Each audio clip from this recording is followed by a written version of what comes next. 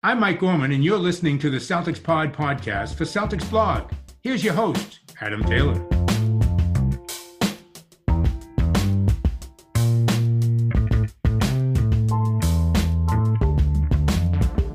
Yo, what's popping, everybody? As usual, I'm your boy Adam Taylor. This is part of the Three-Man Weave. I'm joined by my homies, plural, compadres, co-hosts in crime, Mr. Will Weir and Mr. Greg Menakis. What's popping, y'all?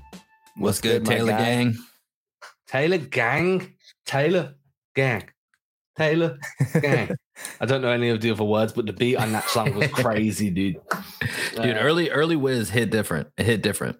Yeah, he was before he decided that he was going to become an entrepreneur and 10 other things that I don't know what he does. I don't even know how he makes money anymore. Only things I ever see him for, besides, I know Greg had mentioned a couple episodes ago. First of all, we were having way too much Wiz Khalifa content these last couple episodes. But the only thing I ever see him do is just like invent new ways to get high. I saw him with that that Daniel Mack on TikTok that's like, what do you do for a living whenever if someone's got... Oh, is he like a rapper? Nah, no. he's just a that's Harry Mack. Harry Mack, who I don't think's that great because he uses his own name every 10 words in a freestyle. It's Harry Mack. Harry Mack's pretty amazing, dude. That's really hard to do. It's just the fact that he has to keep using his name and it's just like, stop using your name. And that's his cornerstone, man. He needs to, if you're freestyling, you always need something to come back to center yourself. Otherwise, you start talking about stuff that literally makes no sense. So for him, like as someone who attempts to freestyle, I am not good at it. Like he's amazing. And like that, you have to have that one word that you can always come back to, and then you can kind of flip rhymes off of that. Fair enough. Yeah, fair enough. Don't hate on Harry Mack. What he does is really impressive. It just frustrates me.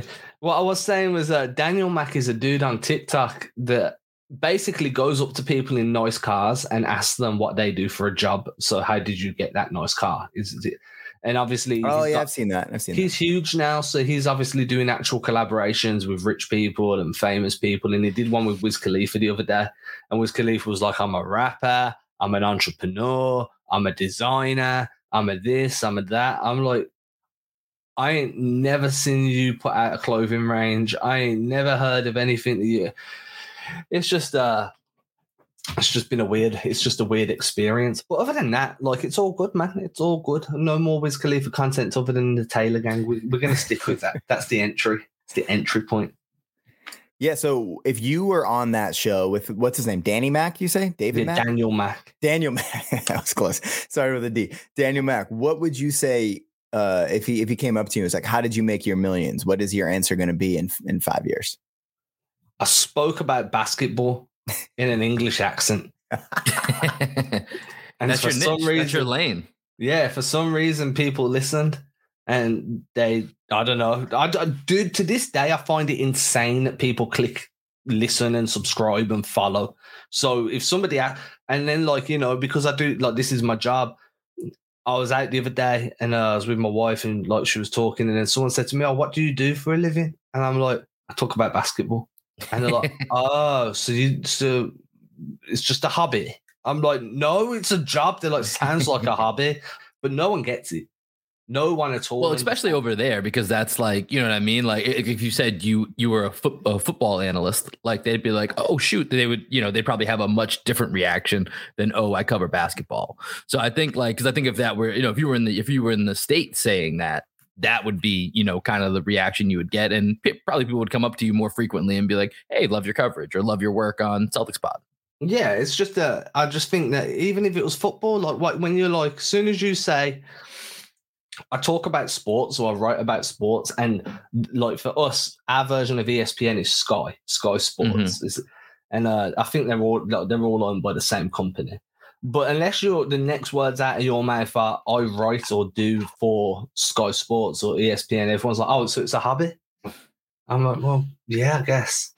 No, I mean you're doing it big, man, for sure. Will and I don't want to speak for Will, but I know for me, when people ask me what do I do, it's really hard for me to answer like, "Oh, I'm a musician," or "I'm in a band," or "I'm a podcaster." Like that doesn't pay the bills for me. It has paid bills for me. It doesn't pay all of my bills. So that's a really tough thing for me to say. And I used to say like, oh, I do a lot of things, and people are just like, oh, like, what are you, a drug dealer? That's pretty ambiguous. So I feel like you're trying to avoid conversation at the dinner table. It's a tough thing to answer. So now I've been making a concerted effort to take pride in the fact that I am a podcaster. I'm in a band. I'm no longer a teacher. I officially left teaching, so I don't have to worry about that crisis for whatever reason. It just gave me a lot of anxiety to tell people that I was a teacher, because I think just because teaching is so like looked down upon as a profession. Really? Yeah. I mean, just because, well, one, because of the pay, and then two, because I don't know how like a lot of teachers are kind of terrible at their job. You know what I mean? Yeah. It's like, oh, you're a teacher. Like, oh, you're probably just like someone that goes to work and just kind of like goofs off. I was like, no, I took it pretty seriously, and I like made a serious impact on a lot of kids' lives. But I think answering that question, I'm a teacher, is someone who I don't like. When I look in the mirror, I don't see, oh, there's Mr. Menakis, there's a teacher. You know what I mean? That's not what I see. So for someone to ask me like, what do you do? That's almost like them asking you like, who are you? What do you do? Who are you? What is the thing that you love the most? That's what I hear when I hear, what do you do? And I never wanted to answer, I'm a teacher, because I didn't see myself teaching for my whole life, if that makes sense. Makes perfect sense, man. And like the one thing I'll kind of say, and I want to know how you're going to explain yourself in a moment. The one thing I'll say is, I used to kind of identify more as a journalist. So I'd be like, oh, I'm a basketball journalist. And now I kind of identify more as a content creator. Because, podcasting is audio, but then we put it out in video. Then I do the breakdown stuff over on Instagram, or I'll do some stuff on TikTok or what. So now I'm just like, I'm a basketball content creator with a focus on X's and O's. And that's kind of like, if an American was to ask me what I did, that would be my response. When an English person asks me, I'm just like, I do stuff about basketball.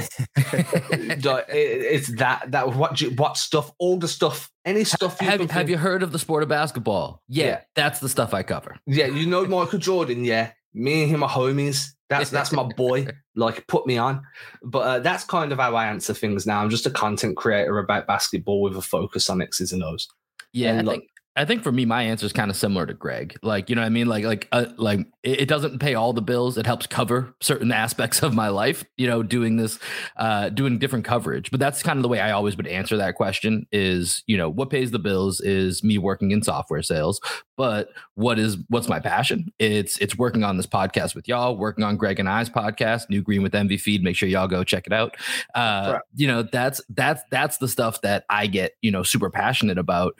And it's something that, I think I feel it, like when I'm working on this stuff with you guys. Like, I love sitting in our group chat, like, all right, what are we talking about today? Especially when we have, stuff that we can go really in depth on, that like, I love doing the prep work for this type of stuff. Like, that's absolutely. And that's when I think we have like some of our best shows. We have like, these different topics that we're really digging deep into, right? And trying to provide a different angle, because there's a million Celtic shows, there's a million NBA shows. So it's, how do we separate ourselves? And like, when, to Greg's point of like, how do you define, or who do you see, or who do you want to see when you look in the mirror? It's that individual, the one that is like trying to find something unique to be able to talk about that people find interesting, which, back to your point, Adam, is baffling when people do reach out and are like, hey, I love your work, or hey, man, that actually sounds good, because, you want that. You want to be confident that what you're saying or what you're putting out into the world is something that people want to hear.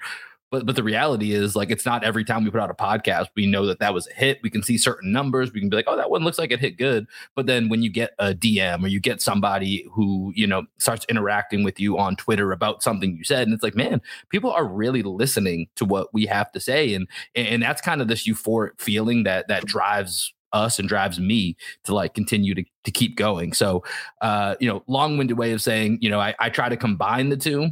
But, depending on who my audience is, and if I think they know what I'm going to be talking about, I'll probably give a little bit more depth to it, or I'll just say, oh, I do some coverage for the Celtics on the side.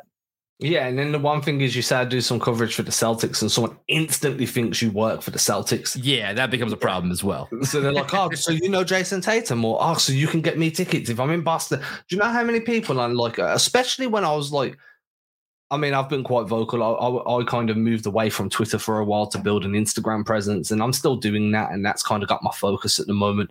But when I got very used to being this I don't want it to sound like there's an ego here because there isn't, but I've got very used to being like a known name in Celtics Twitter.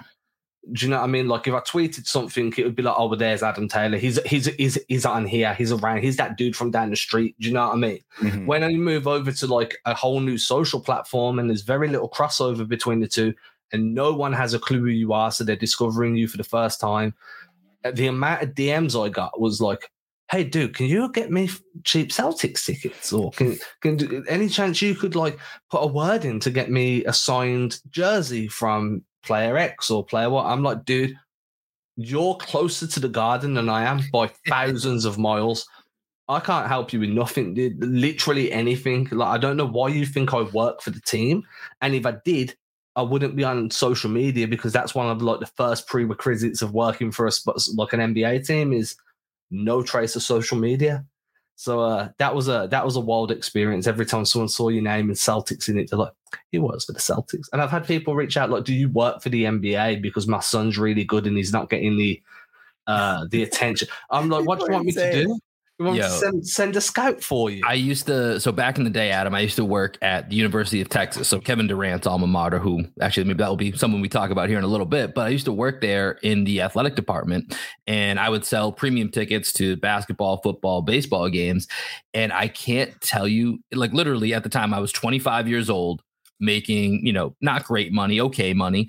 And I'm just sitting there making 65 phone calls a day, asking people to give donations to the school and see if they want to buy season tickets or mini game packages or rent a suite or whatever it is. And I can't tell you the amount of people who would ask me, all right, so if I buy this ticket to University of Texas versus University of Kansas, do you think you could put in a good word with the coach with me for my kid? I'm like, dude, who do you think this is? Like you're buying one game ticket for $70. Like, I don't understand what type of relationship you think this entitles you to, or that you think I have as far as clout. But I would get that question, multiple times per week in some form or fashion about hooking them up with a connect. And people just, they hear that you work for a certain entity, or they think, or they assume you work or are connected to a certain entity. And then immediately it's insane the lengths people will jump to try and take advantage of that when there's absolutely no relationship built in any capacity, that even if that was an option, that you or I or whoever it would be would put themselves on the line in that way. So it's really interesting to see the way that, or how irrational individuals can be when situations like that arise. Everybody wants the discount, man, and I can't hate. I mean, I get it, but it's like, man, come on, like think about the context here. Some dude just called you up out of the blue to buy a ticket, and you're like, hey, could you talk to the head football coach of the wealthiest college football program in the world about them taking a look at my kid in some random town in Texas? Like, no, that's not happening. And from a parent's perspective, I can completely get it, because you're just trying to advocate for your child who you probably do genuinely believe, and they probably could be the talent that you think they are, and you're just trying to advocate for some extra eyes, give them an opportunity. So I don't begrudge it, but I do agree. Like, I'd never, like when I was playing basketball, I'd never have expected my mum to phone up like, I don't know, Real Madrid, because you can sign there at like 14, 15 and be like, yo, send someone out to come and look at my son. He's balling. Like, I just never would have accepted. And then I would have been upset if she did, because like, yeah, I kind of want to make it on my own. What if she called the Celtics and she was like, excuse me, could I please speak with Mr. Doc Rivers? Yeah, my son is really talented. I think you should come take a look at him. The next Cruz. Yeah, so like that, I mean, the way I feel about it depends on the outcome, right? Like, if all of a sudden I'm going 11th in the NBA draft and I'm playing for the Celtics, then I feel really good about it. Thanks, Mom. Yeah, but dude, people should never be afraid to make the ask. And speaking of which, Kevin Durant, because I feel like we need to transition here. It's off-season basketball, man. It's a good transition there. Kevin Durant has made the ask, or made the demand, and said some things that I could never, ever imagine having the gall to say. Kevin Durant has asked Joe Tsai if he wants Kevin Durant to stay in Brooklyn, he will need to get rid of the coach and GM.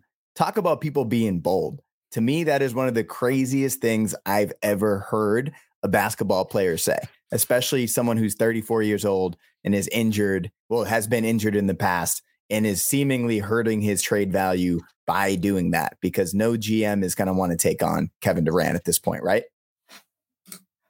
I don't know about no GM's going to want to take him on. Like, I still think so the full context of this situation, I don't think has changed a ton. Like, it's very bold what Kevin Durant has asked, but I don't think at the end of the day, like, I do Miami, Phoenix, Boston, Toronto, if they set their prices of what they're going to offer for Kevin Durant, I don't think any of them are taking that off the table because of what was just said. So in that sense, I don't think it means that he's untouchable or that teams are not going to go for it. But I do think it obviously, and this is why, Adam and I had a conversation a couple of weeks ago about teams that, could make an offer or what that offer could be. And he brought up the Pelicans, and the Pelicans were a team I kind of dismissed for this reason, because with them, it's a little bit different. You're in a smaller market. You don't have a ton of room for error right now. You have more cracks at it with the team you have and the, bevy of picks that you have.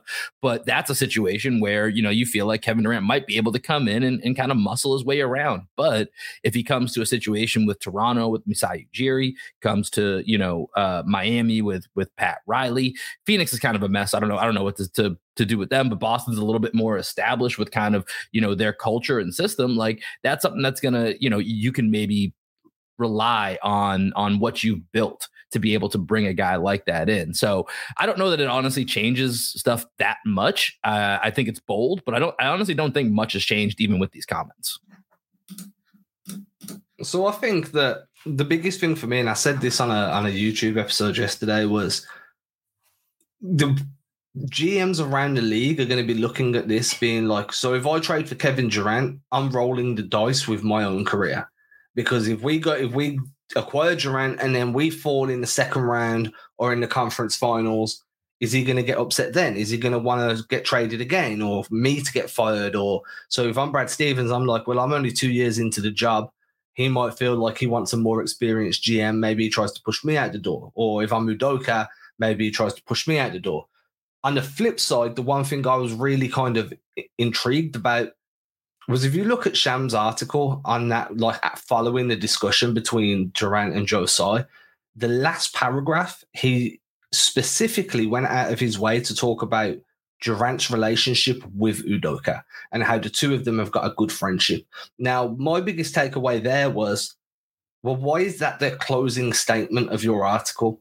Do you know something that we don't know? Are you a mouthpiece for somebody here? Because the fact that you've used it as your closing statement rung real true to me in the sense of, do you genuinely believe that Boston are at the front of the queue right now? Are they at the front of the line? Are they the guys that are going to pull the trigger on this deal? And that, to me, was the biggest question that I took away from the entire report, was just, why did you place this paragraph where you did? Yeah, no, that's a great point. I didn't actually read that article, so that makes sense. I don't really read much of Shams' work. I just kind of see his tweets.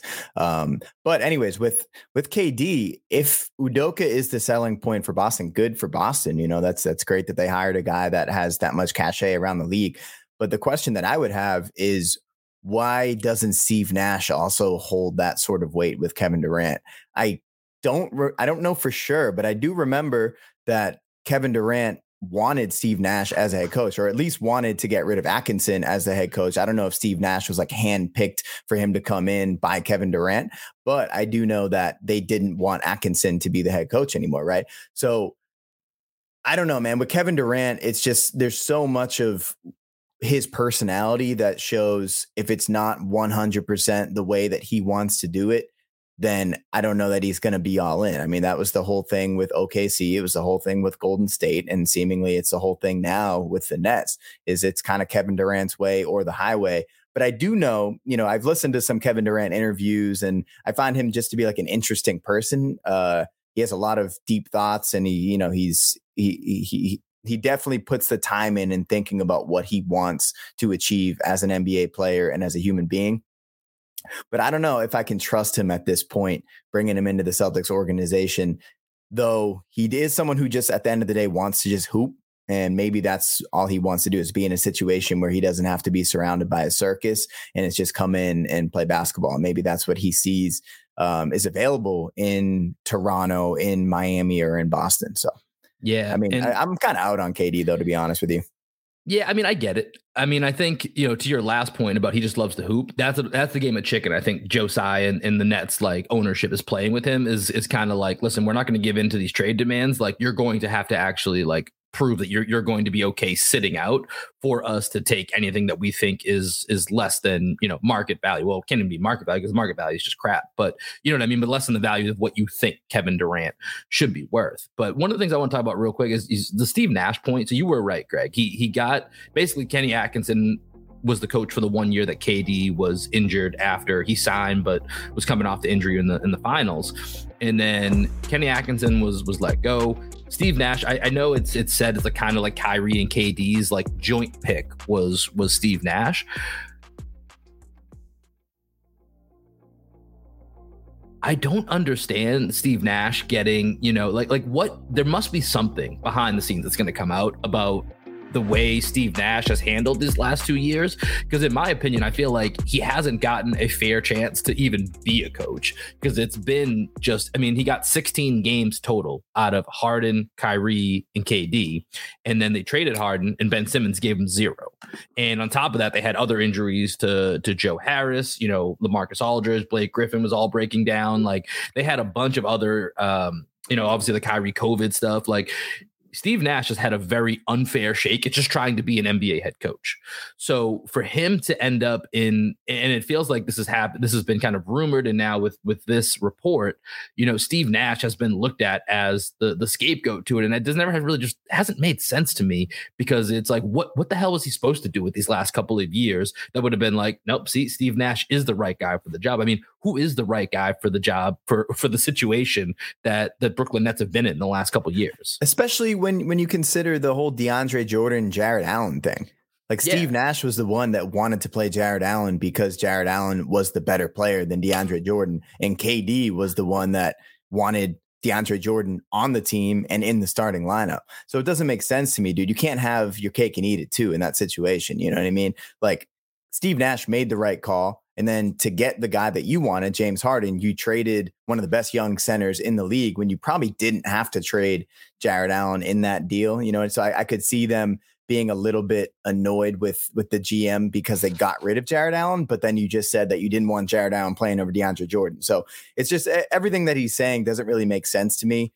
I personally, seeing what KD and Kyrie did to a Brooklyn Nets culture that was seemingly on the rise before they got there, it just scares the Jesus out of me for them coming into Boston. KD coming to Boston, Kyrie's never coming back. Yeah, I'm petrified. I'm not even going to lie. I don't like I love the idea of the KD Tatum pairing and what it can do for Tatum long term and how that'd look and how much fun it'd be to cover and all that. But in terms of like actual team chemistry and team building, I'm not a fan. But the problem is, right, and like I'm going to go full screen for this bit for anyone watching because I want to preach it up for a moment, and I hope everybody's okay with this. Go full Stephen A here. Yeah, but the problem is there's no other team out there that can really beat what Boston has to offer. And now all of a sudden, Brooklyn have probably got their eyes on Jaylen Brown, because if you look at Miami, you can't include Bam Adebayo because Ben Simmons is there and you can't have two guys on those designated rookie extensions. So now the best Miami can really do is like a Tyler Hero, Duncan Robinson, plus a few other dudes. That doesn't beat Jaylen Brown plus Derek White and whoever else you want to throw in there. Toronto have turned around and said, you're not getting Scotty Barnes. So who do you hold in higher regard? Do you hold Jaylen Brown or Pascal Siakam? Jaylen Brown or OG Anunoby? Because Toronto are only going to give you one of Siakam or Anunoby. They're not giving you both. And all of a sudden you start looking around the league and you're like, well, maybe if New Orleans did get involved, Brandon Ingram's there, but I still have higher hopes for Jaylen Brown than I do for Brandon Ingram. So from like a whole standpoint of who's got the best package, it has to be Boston, and that means that Brooklyn's eyes are going to be fixated on Boston until Brad Stevens is like, hey, we're out. We don't want no more of this. We're done. Or until Brad Stevens goes back to the negotiating table, like, here's my new offer, but it's a take it or leave it. Mm-hmm. Well, I think the Brandon Ingram, Jaylen Brown conversation is actually pretty interesting. I don't know that I would put JB ahead of Brandon Ingram at this point. I think Brandon Ingram, especially in these last playoffs and this year with Zion being out, I thought he took a real leap. I watched a lot of Pelicans games, so I'm not sure if I were another team looking at the two of them that I would pick Jaylen Brown over Brandon Ingram. Brandon Ingram, he's 6'9". He has definitely shown some flashes on the defensive end. He's not as good of a defensive player as JB is. His measurables are better. Seems to be a little bit more durable than JB with the, all the stuff that JB's had with the knee and the hamstring. So if I'm the Celtics, I'm Celtics fans, and I'm someone that wants Kevin Durant, I'm not. But if I were, that would be the team that would really scare me, because I think a Brandon Ingram, JB conversation, at least you could make the argument that they're on the exact same level. And then it's just, what else can the Celtics offer? What else can the Pelicans offer? And to me, the Pelicans, with all those draft picks that they've acquired, I think they're the team to be, to be reckoned with in terms of competing for Kevin Durant. And I think a Brandon Ingram plus picks deal probably beats a Jaylen Brown, Derek White, and a pick or two. How do you guys feel about that?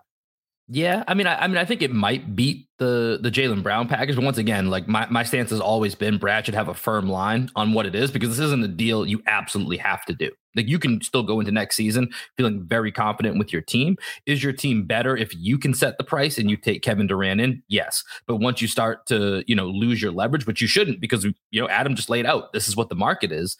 And so when you look at the Pelicans, and this is, I mentioned it a minute ago, I think for the Pelicans, they're the type of team that should be scared. The bejesus should be scared out of them of trading for a guy like Kevin Durant, because you trade Brandon Ingram. I know you have a ton of picks. Trade a bunch of those picks along with Brandon Ingram, and maybe you got to add in Trey Murphy or a Herb Jones or one of your other young guys that goes along with it, or maybe it's even Valanciunas just for salary, stuff like that.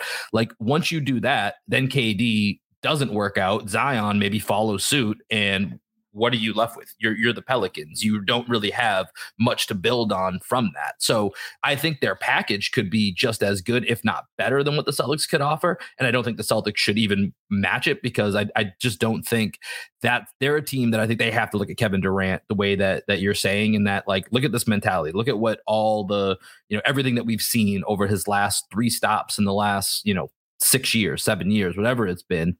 And what's the vision for us here of him being happy in New Orleans? Because I don't see it. And I think if they're being really true to themselves, it's going to be hard to convince yourself that, oh, this is the spot where Kevin Durant's going to cement his legacy over the last couple of years. Could you make that case? I think you could. But from what we know of Kevin Durant, he left Oklahoma City because he didn't want to be in a small-time basketball market. That's what New Orleans is. New Orleans is all about football. They're all about LSU. They're all about the New Orleans Saints. They honestly don't really care about the Pelicans. Like, I've been to that arena. I've been to, that area of town. Yeah, they were hyped when they got Zion. Can you guys show me the clips of where the crowd's going nuts for Zion, or for when they had Anthony Davis? Like, it's few and far between. It's not a basketball area. It's not an area that Kevin Durant, like Greg said, is a very thoughtful guy. He knows that his legacy, if his last 3 to 4 years of his prime are spent in New Orleans, that ain't hitting. That ain't what he's looking for. But if he goes to Boston, if he go with all the tradition, if he goes to Miami and he's playing with Jimmy Butler and he's got Pat Riley, looking over everything. If he's in Phoenix with all NBA guys like Devin Booker and Chris Paul, like even in Toronto, with a guy like the reputation of Masai Ujiri and an upcoming player like Scotty Barnes, or if they end up moving Scotty Barnes, he's still with, all-stars and Pascal Siakam and Fred VanVleet. Like, there's a little bit more to that. You've seen that crowd. You've seen that, Kawhi Leonard went in there and he can kind of be that next version, or there can be another, he can overtake Kawhi Leonard's, 1 year legacy. And so I think there's ways to view it that it would make sense if the price is right to gamble. But for New Orleans, I just can't see, if they're really true to themselves, that this would make sense for them to make this move. I mean, for me, this is the whole reason the Pelicans made that AD trade when they did, though, right? They bought in Lonzo, who is fair enough, he's gone. They bought in Brandon Ingram, a plethora of draft picks, and they've been biding their time. They get Zion, they bring in CJ McCollum, and now all of a sudden they're well positioned to make that trade for a superstar. They have the draft assets, they have the young talent, they have the tradable contracts that can get thrown into a deal just to make the money work. The question left is, do they want to use all of that I know Kevin Durant you've put he is a flight risk. If you are willing to put all those assets in front for Kevin Durant, then all of a sudden no team's really going to be able to compete with you. The only other team that could, in my opinion, and I want to see your faces when I say this, is the New York Knicks, because they have a ridiculous amount of draft picks. They have young, upcoming, impressive talent. You know, they can go RJ Barrett, Julius Randle, 4 or 5 first-round picks, throw in a Quentin Grimes or an Obi Toppin, and all of a sudden your team's set to rebuild straight off the bat. But obviously New York's focus is on Donovan Mitchell. But if that was to change, and don't forget, this was a team that were trying to convince KD to come to them before he joined Brooklyn anyway. If they changed their mind and decided, no, we're going to go after KD, I think they've got enough in the tank to be able. I don't think it blows Boston's offer out of the water, but I think the additional draft picks for a team like Brooklyn that have no draft assets really moving forward, that could be really enticing. Yeah, I mean, Brooklyn's in a tough spot, right? Because they need to regain or recoup some of their draft assets, but they also can't stink because they need players so that they don't just send top 5 picks to Houston for the next 5 years or 4 years or whatever. So it's a tough spot to be in. And in that regard, I see the Knicks package, but my gut says if New York is really a different management system, they're not going to give up RJ Barrett because they want to build something long term. And KD is perfect for a team that has title aspirations in the next 2 to 3 years. And if you take RJ Barrett plus another 2-3 of those young guys and some picks off the table, you're left with, Jalen Brunson, KD, Randall may have to be in the trade just for, salary purposes. And you got Fournier as your third best guy. Like, that's not getting it done. You know what I mean? So then you're back to being the same old Knicks who are trying to win the back page of the paper, but you're not actually in contention. Yeah, it makes sense for the Knicks to go after a young guy, right? Which is why Donovan Mitchell is that hot name for them. Mm-hmm. But I don't think Donovan Mitchell, Jalen Brunson backcourt is getting it done either. I think Donovan Mitchell to New York makes sense as that is the profile of player they should be targeting. And he is available right now. So it makes sense that that's a name that they want. But if I'm the Knicks, I'm not going after KD. I wouldn't even have to go after Donovan Mitchell. I would probably wait a little bit longer to see if there's another younger star that becomes available. Like, I'm definitely higher on Brandon Ingram than seemingly you guys are, but like someone that is a two-way guy with size is who I would be targeting if I were a team like the Knicks. I wouldn't be targeting an undersized guard like Donovan Mitchell when I just got an undersized guard in Jalen Brunson. You know what I mean? Yeah, so, it's not the perfect pairing, but I do think that if you're getting Donovan Mitchell and maybe you're getting off the Fournier contract and all you have to because here's the thing, if you're keeping RJ Barrett out of this conversation, the Knicks young guys are nice. Is there anything in there out of their group of like 4 or 5 young guys they have that you 100% feel like that you're confident in is going to be an all-star or a starting level player in this league? Like they all got upside and talent, but there's not one guy, in my opinion, that you're 100% Emmanuel Quickley, Obi Toppin, Grimes, Deuce McBride. They're all nice. They're all nice potential. But there's not one guarantee out of them. RJ, I feel pretty good about it's going to be something in this league. I think I got a lot of RJ stuff. Same. And so I think if you have RJ, Brunson, Mitchell, you're not winning the title with that, but you're a hell of a lot closer. And I think they still have, they're going to lose some of their draft capital to go get Mitchell, but I think that would set you up positionally to get closer to that area. And then, with Brandon Ingram, you also said, do we consider Brandon Ingram a two-way wing? Defensively, he could be, but I don't think he's necessarily shown that consistently. I think his defense is, as Greg said, his defense has improved, but I don't have him as a two-way guy yet. I think that label's thrown around far too willy-nilly. So I think that, for me to class you as a legitimate two-way guy, you need to either be a lockdown point of attack guy, or you need to be really, really good at chasing over screens, navigating, staying in that lock and trail and impacting that. He's a little Wigginsy in that sense, right? Where we all assumed Wiggins was going to come into the league and was like, oh my God, this guy would have been like Scottie Pippen. You know what I mean? Like just with his measurables, right? But it didn't really show up until obviously it did over the last year or two with Golden State when he found the right situation. And with Brandon Ingram, I think it's the same thing. You can envision it. you can see the defense, and in spurts you can see it there, but it hasn't necessarily been a full-time job of his or a full-time commitment on that defensive end. But I get the point of like, with the skills he brings offensively and what he could do defensively, once that, clicks, that's going to maybe take his team and himself, by proxy to the next level, that's something you gamble on for sure. So with that, I think we've done enough KD talk, and we've kind of gone down a rabbit hole of who's good and who's not good, and I like these rabbit holes. So I could do this for the next 2 hours and not bat an eyelid, but we did have one more. Well, we did spend 15 minutes just talking about how we describe ourselves. Trust Greg to make us get philosophical at the beginning of things. 2 episodes in a row you've got. 2 episodes. Well, that's the thing, dude. I'm not teaching anymore. So these are the conversations that I would normally have like in my classroom, as I just put out some sort of philosophical or existential question. And I just let you guys cook. I don't know if you realize, but I kind of just sat back after I said my thing. Yeah, you just drop the bomb and then just watch the chaos ensue.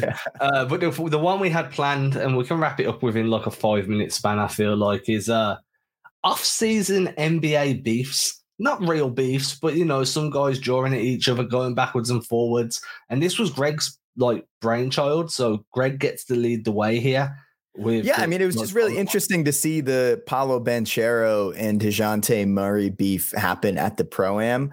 I haven't done all of the research into exactly what happened. I think there's a lot of like conspiracies as to what was said or why DeJounte Murray suddenly wanted to kill Paolo Banchero. Like he was going at him in that game. It was like kind of disturbing, honestly. It seemed like, there was going to be some Gilbert Arenas, Javaris Crittenden stuff. DeJounte's been kind of a bully this summer in general. I don't know if you've seen that, apparently this is a pattern of behavior from DeJounte Murray this summer, where he's been just like picking on, it's really weird because DeJounte Murray made this big post about like, hey, don't be like too big or superstars, like go out there to these pro-ams and like let these kids see you for free. And I was like, yeah, that's dope. Good for DeJounte. Then I saw some clips of stuff I hadn't seen, and it's him like bouncing balls off dudes' heads who are like working, they're working at Amazon during the day, then like run over to the Drew League or, wherever it is in Seattle to go play. And DeJounte Murray is just tooling on him.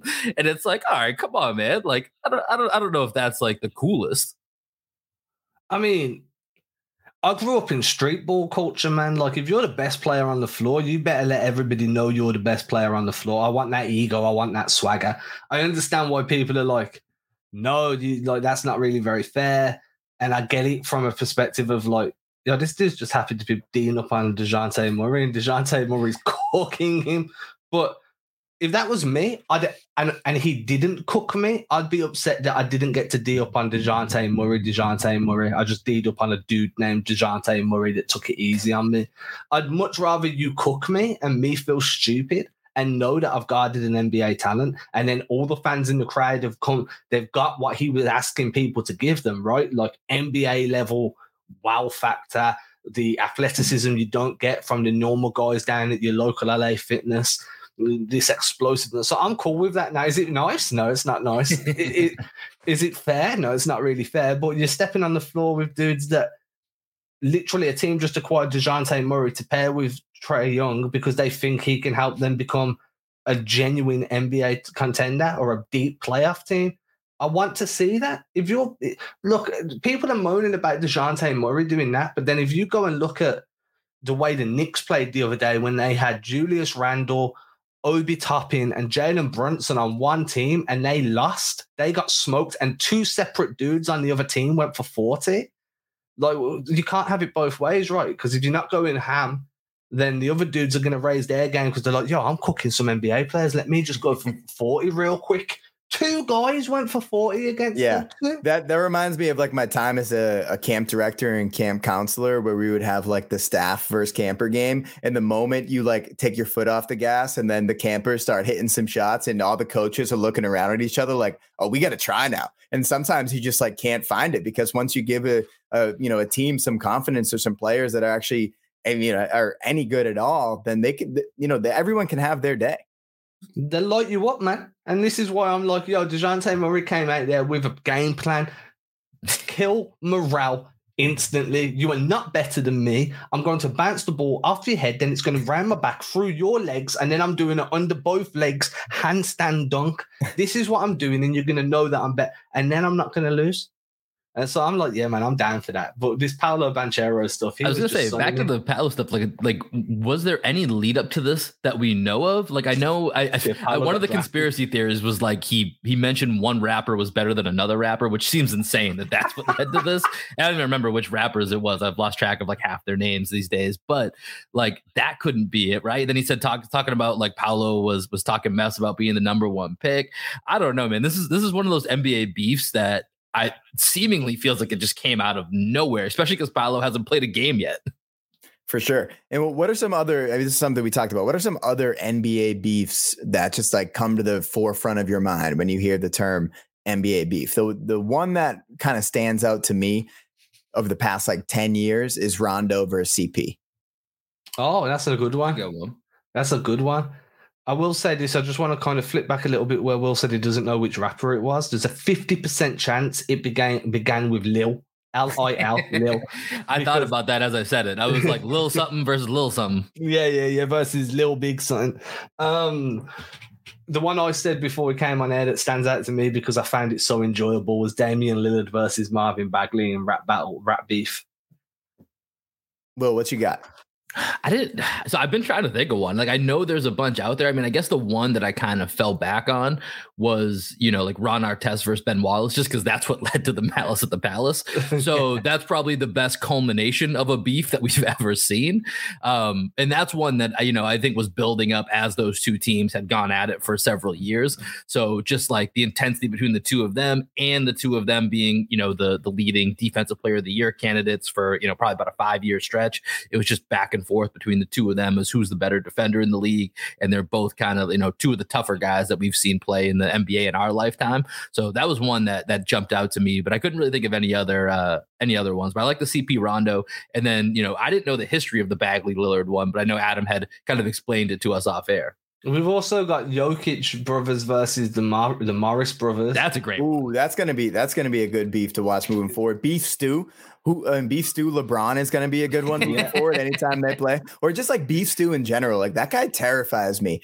Think about all the guys in the league that you wouldn't want to see, like running at you full speed. The clip of him running through all of the security, all of his Pistons teammates is terrifying to see that. And I've got to say, respect to LeBron, he didn't flinch. He didn't flinch when Beef Stew was coming at him. I would have ran so quickly the other way. I have no problem admitting that. He's a big guy, man. I would have been scared, dude. Scared. I've got a risky one that, I'm going to say Enes Kanter versus everybody. That's a good beef. Versus society. Who else is there? Westbrook versus Pat Bev.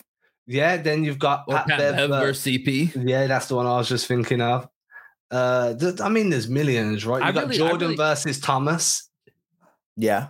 I mean, Shaq versus Kobe, obviously. Shaq versus Kobe. Dwight Howard versus Kobe. I really enjoy some of the fan bases, like the Trae Young versus the Knicks, which is kind of similar to like Reggie Miller versus the Knicks. Yeah. I really enjoy that, especially because here's the thing. I'm not a huge Trae Young guy. I feel like every time a list comes out of best players, I can usually find multiple reasons why I'd put Trae lower than he is on most lists, despite knowing that he's really good at basketball. And I love the way he embraces being the villain in Madison Square Garden. Like that's probably, I root for Trae Young in that scenario because I love the WWE-ness, if you will, of him walking into the Garden and just trying to quiet all of those fans. Yeah, I mean, Trae Young got exposed in these playoffs. So I feel you. That perk list of putting Trae Young ahead of Jason Tatum, that was... I like Perk. And when he did that, I was just like, come on, bro. You're just like all the people that despise you. You're giving them all of the fodder that they need right now. Like how, in what world could you ever put Trae Young ahead of Jason Tatum? Here's the thing. That was ESPN Perk. And then there's NBC Sports Perk. NBC Sports Perk is a realist who will give you his opinions. ESPN Perk is about the clicks. That's just the way I kind of look at it. And it's just, separation of show and substance. And that's unfortunately, that's the way the content world is becoming. You got to be able to split that personality across two. The other one, we got Draymond Green versus the Celtics fan base. Kyrie versus the Celtics fan base. Yeah, in fact, pretty much every player. LeBron's going to have a LeBron was talking soon. Yep, exactly. So I think, any non-Celtic or former Celtic versus the Celtics fan base is a good beef to keep up with. Who's the one guy in the NBA that you currently have the most personal beef with? Currently in or has been in? Do both. Currently in the NBA and just historically. Currently in the NBA, I don't. Oh man, come back to me. I know. I'll go first. Mine's Dillon Brooks. Okay. For no reason. Every time I watch Dillon Brooks play, I know he's a good player. He's a great defender. I cannot stand him. He just looks like an overgrown baby. And like literally it looks like he's wearing a diaper, like in his pants. I don't know what it is about like his body shape, but I just picture every time I look at the guy, I'm like, you are just a 6'8" baby playing basketball in a diaper. And I just hate the way he looks. I never want to root for Dillon Brooks. I cannot stand that man. I feel bad for every Memphis Grizzlies fan that they have to root for Dillon Brooks. And I have some Grizzlies fan friends, and they also do not like Dillon Brooks. So that confirms that for me. He should go to Milwaukee and play for Coach Baby Bud. I don't know, but I'm struggling to think of like current player right now. But when we were thinking of like past players, and this one's not too far in the past, Zaza Pachulia. I cannot stand Zaza Pachulia. Dating back to that opening round series the Celtics had with the upstart Hawks, the Al Horford upstart Hawks back in the championship 2008 season. He is just a guy that you look at him on the court and something for your team is going to go wrong, but not in a basketball way. Just like he's going to do something that, look at the Kawhi Leonard play. You know what I mean? Now we have to deal with every single 3-point shot being reviewed for an excessive foul because of Zaza Pachulia. And for the time that he's wasted in my life, I hate you, Zaza Pachulia. I hate you. So I want to go with Dennis Schroeder. We should have known that one was coming. Yeah, it took me a minute. I was running through names, and then the name Dennis Schroeder hit my brain. And I was like, of course, him. I think I've done enough talking on why I dislike Dennis Schroeder with a passion. Yo, my guy can't even get a contract right now. Yeah, that's what I'm saying, dude. And people were like, yeah, he'll be here forever. Of course he will, because no one else wants him. That's what happens. He was a squatter. He just came and was like, I'm staying. I've got squatters' rights. No, I still think he can be useful. I know that sounds the same. I still think in the right scenario he could be useful, but that's just my 2 cents. Previous player that I hated, I've said this on many occasions too, Chris Humphries. No idea why. I just really dislike the guy. Is it a Kardashian bias? No, because then I'd hate like Tristan Thompson and that, and I honestly don't mind. Like, do you know what I mean? And loads of dudes have like dated one of the Kardashians, and it doesn't bother me. Like dudes have dated the Kardashians. That's a great point. I'd hate half the NBA if I hated the Kardashians. I mean, with that, we're gonna end. So thank you for joining this pointless episode of the Celtics Pod, and we'll be back again on Friday. Everybody, make sure you tune into the new Green with Envy feed. I'll retweet it once it's live for you for Will and Greg. And make sure you're signing up to the YouTube channel if you want to watch us laugh in real time.